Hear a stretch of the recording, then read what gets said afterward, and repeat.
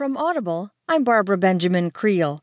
From the New York Times U.S. section, Peter Baker and Jesse Drucker write, leaked tax documents show Trump took a write-off of $100 million in 2005. President Donald Trump wrote off more than $100 million in business losses to reduce his federal taxes in 2005, according to forms made public Tuesday night, a rare glimpse at documents that he had refused to